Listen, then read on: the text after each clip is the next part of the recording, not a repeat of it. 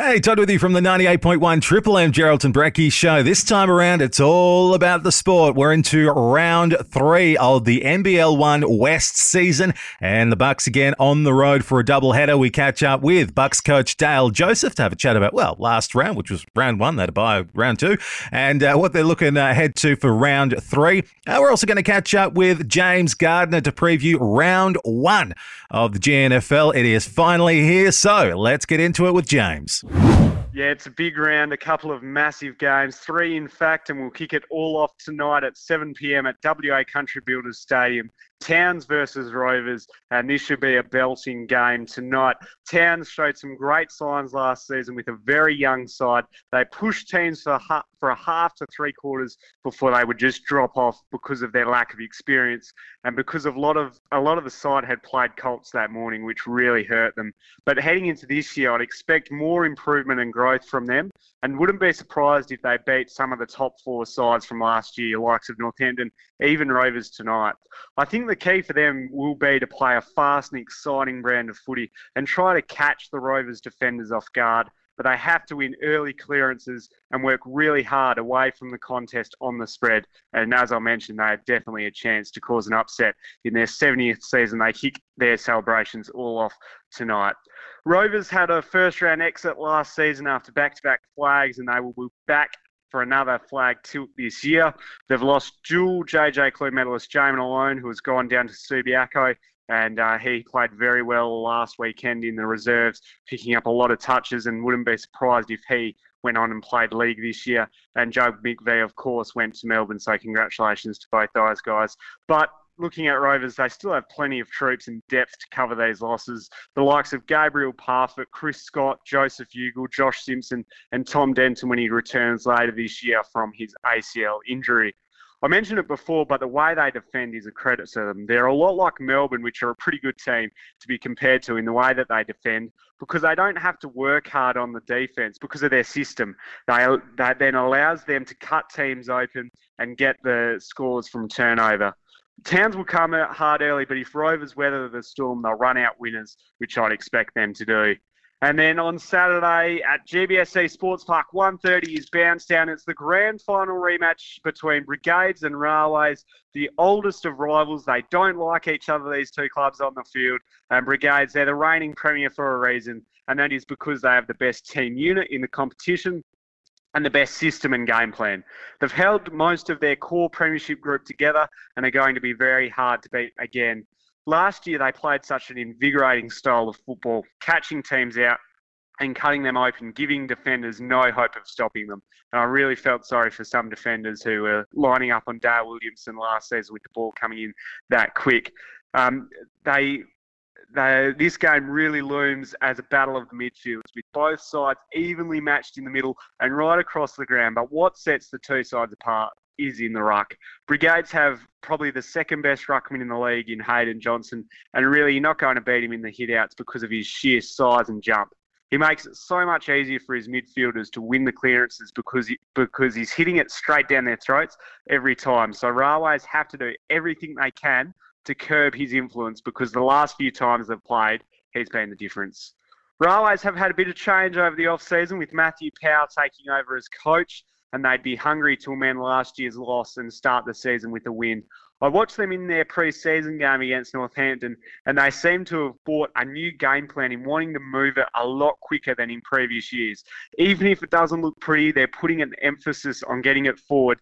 And when Jack Conking is clunking marks out of full forward, I think he kicked 5 or 6, possibly even more, it's going to be hard to beat them. They look fit and ready, but I don't think they'll be able to beat Brigades. And here's just a quirky stat for you, Todd. In last year's grand final rematch between Railways and Rovers, it was in fact a draw at Greenough Oval with 84 apiece. So could we see something similar tomorrow? That would be crazy.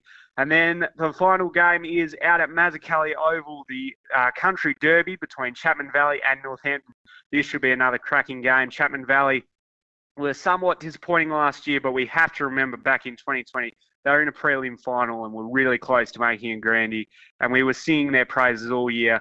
They've got a new coach in Aaron Thomas, a club legend. He was the assistant last year, and he's gone straight to work. They've recruited well in getting a couple of high-quality midfielders in Taylor Kelly and James O'Sullivan from Victoria in Bendigo, who will lead their fight back as they push for finals in 2022. Along with this, the Royals have also bolstered their ruck stocks in Tristan Jakes and Liam Bennett, who are both around the 6'6", 6'7" mark, so they are big fellas, and they're going to need them coming against Flynn Dillon this week, the J.J. Clune medalist from last season. And Northampton, they're coming off a top 2 finish. They've lost dual All-Australian Harry Taylor, so it is a different Rams side. However, while they have Flynn Dillon in the ruck and Bo Walker at his feet, they're still a force to be reckoned with. But with Harry gone, a lot of responsibility falls on the shoulders of Dillon especially. If his influence is nullified, then it could be really hard to win tomorrow for them. And that's my one sort of knock on Northampton's chances this season, is that it seems to have a bit of a lack of depth across the ground, and they can be cut open by quicker teams. And because of that, I'm going to tip the Valley, but I wouldn't mind seeing Northampton prove me wrong. But I think the Valley will win that tomorrow. All righty, that is round 1, all kicking off this evening, 7 p.m. With the men's match. Get on out there and enjoy it, and of course across the weekend as well. James, before I do let you go, though, we should probably let people know about the Festival of Footy happening in Northampton next Saturday. It's massive. You got Waffle W, GNFL, GNFLW matches. It's going to be a massive day of footy. It is. It's huge. It's fantastic that East Fremantle are coming up. They're playing East Perth to support the Northampton community after, of course, Cyclone Seroja. You've got, as you mentioned, GNFL, the GNFLW, the women's teams, and then the Waffle game is going to be a belter. Both 2 high-quality teams, and along with that, you've got some fantastic GNFL action across the weekend. So make sure you head on up, support the Northampton community on the Saturday, and then you can get out to the GNFL on the Sunday. Railways and Mullawa are playing that day on the Sunday at the Rec, but it's going to be massive. I will certainly be there. There'll be Josh Kennedy's coming up, I believe. Paul Hazelby will be there, so chances for autographs, etc. So make sure you get the family up there and enjoy a fantastic day of football. We'll catch up with James again Tuesday morning to wrap up round 1 of the GNFL action. Now time to turn our attention to round 3 of the NBL 1 West season. The Bucks, round 1. 2 games on the road, 2 wins, and they had a bye, and now they're on the road again with 2 games ahead of them. So let's hear from Bucks coach Dale Joseph.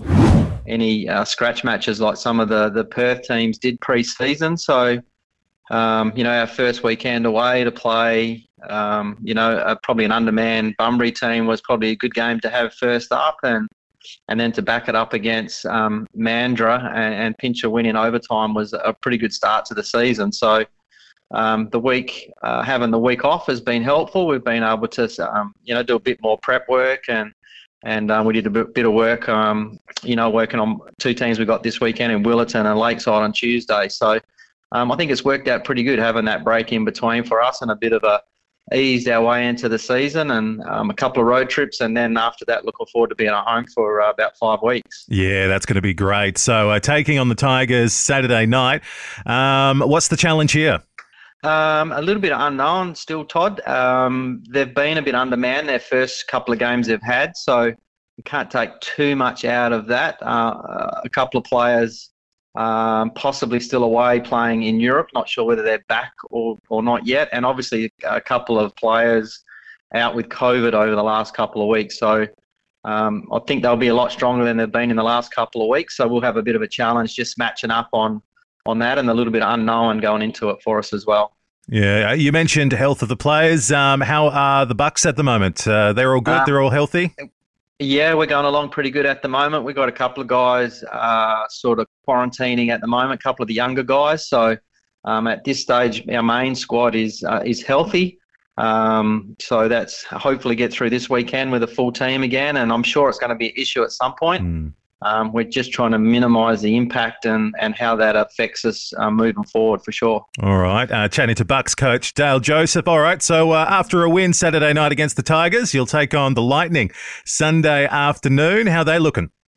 They've started the season off with a couple of losses, but also again a couple of players they would normally have not there at present for those 2 earlier games they've had. So, again, we're not sure they're there this weekend. We sort of haven't got any intel on that, but we'll be preparing for a team, at full strength. So they have some strengths that are tough for us to combat at times. So they're a fast-paced 3-point shooting team, and we'll have to adjust some of our defensive structures to be able to try and slow that up a little bit. So. Yeah, and of course, you can catch all the NBL 1 action through the website, nbl1.com.au. And next week, we'll wrap up round 3 with one of the Bucks players. See how they went. I'm sure it'll be another 2 wins on the road. But look, join me again next week for another podcast. And if you want to get involved, email geraldton@triplem.com.au. We'll get our old Facebook page there as well, Triple M Geraldton. And of course, listen to The Brekkie Show and give me a call, 1-333-53.